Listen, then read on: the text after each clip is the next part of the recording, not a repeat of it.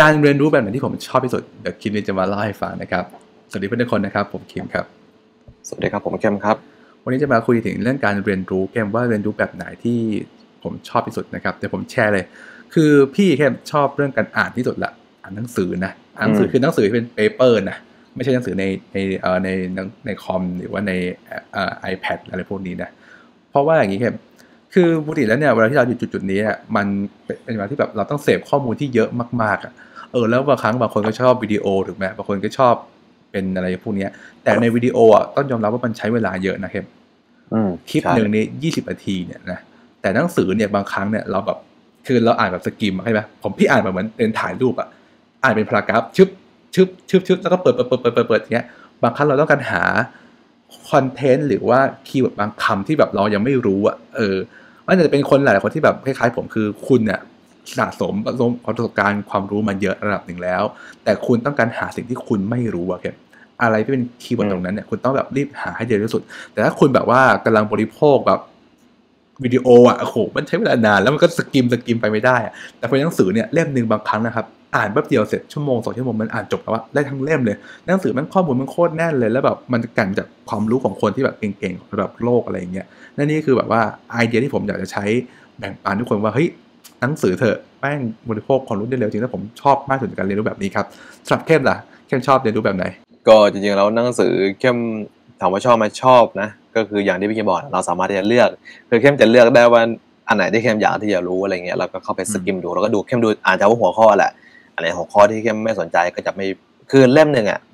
มันไม่จำเป็นว่าเราจะต้องอ่านตั้งแต่ตัวแรกจนจบตัวสุดท้ายอะไรเงี้ยซึ่งมันก็จะใช้เวลานานมากเนาะคือเข้มมองว่าในช่วงแรกเราก็สกิมอ่านแบบที่พี่เข้มบอกเนี่ยแล้วถ้าเรารู้สึกว่าเราชอบหนังสือเล่มนี้จริงๆก็ถ้ามีเวลาก็ค่อยมาอ่านให้มันจบจริงๆก็ได้นะครับผมแต่สำหรับแค่มองว่าสมมติถ้าเราจะเอาข้อมูลหรือว่าเราต้องการที่จะเรียนรู้เร็วๆเนี่ยก็นั่นแหละแบบที่พี่บอกเลยก็คืออ่านสกิมทีละหัวข้อไปดูแค่หัวข้อไหนที่เราสนใจแล้วก็ดูเฉพาะจุดที่มัน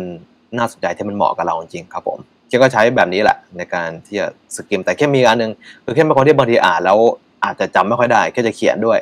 คือแค่มันก็จะมีสมุดเป็นสมุดโน้ตเล็กๆเป็นแบบโน้ตอะไรก็ได้เราก็จะคือคิดว่าในแต่ละคนเนี่ยก็จะมีหลักการเรียนรู้ของสมองมันไม่เหมือนกันเนาะบางคนก็อาจจะอ่านแล้วจำได้เลยแต่บางคนต้องเขียนก่อนหรือว่าบางคนต้องพูดก่อนถึงจะจำได้อะไรเงี้ยก็แล้วแต่ว่าในแต่ละคนมีกระบวนการเรียนรู้ยังไงนะครับก็สำหรับผมต้องเขียนด้วยนะครับผมต้องเขียนแบบอันนี้ด้วยนะถ้าพิมพ์ไปในพิมพ์ไปในคอมก็คงจำไม่ค่อยได้เหมือนกันแต่เขียนจะพอได้หรือว่าถ้าได้พูดไปจะจำได้มากขึ้นอีกอะไรเงี้ยก็ลองดูว่ากระบวนการเรียนรู้ของคุณมันเป็นยังไงนะครับผมใช่อ่านแล้วเอามาเล่าให้ฟังเนี่ยอ่านแล้วเอามาสอนอย่างช่องนี้ก็เช่นเดียวกัน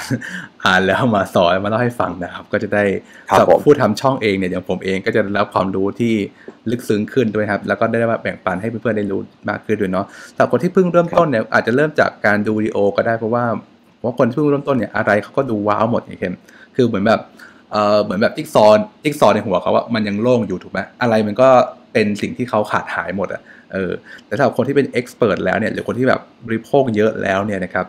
คุณจำเป็นต้องหา missing piece ไงเพราะคุณจะเจอข้อมูลหรือข้อมูลที่ซ้ำกันเยอะมากๆเพราะคุณจิ๊กซอว์คนในหัวคุณมันเริ่มเต็มแล้วไงครับดังนั้นเนี่ยนะครับในวิดีโอเนี่ยคือกว่าจะเป็นวิดีโอเนี่ยมันถูกกันกรองนานถูกไหมมันมีโปรดักชันค่อนข้างเยอะดังนั้นมันทำให้แบบ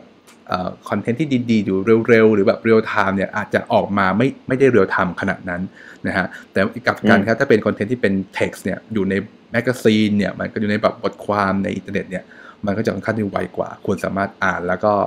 ทำงานประมวลผลได้เยอะแต่ข้อมูลตรงนี้ต้องเป็นข้อมูลเชิงกึ่งข้อมูลดิบนะคุณต้องมา analyze แต่นั่นแหละคุณต้องมีสิ่งที่อยู่ในหัวก่อนประมาณนึงก่อนถึงจะมา analyze พวกนี้ได้นะครับอันนี้ก็ฝากไว้เป็นข้อคิดในการพัฒนาการเรียนของตัวเองนะครับก็หวังว่าเพื่อนจะรับประโยชน์เนาะจากคลิปนี้ครับสำหรับทางการสนใจในเรื่องของคอร์สต่างๆนะครับผมสามารถที่จะเข้าไปเรียนรู้ได้ที่ reddoc.co/free ได้เลยนะครับผม reddoc.co/free นะขอบคุณทุกคนที่ฟังจนจบแล้วเจอกันในคลิปหน้าครับสวัสดีครับ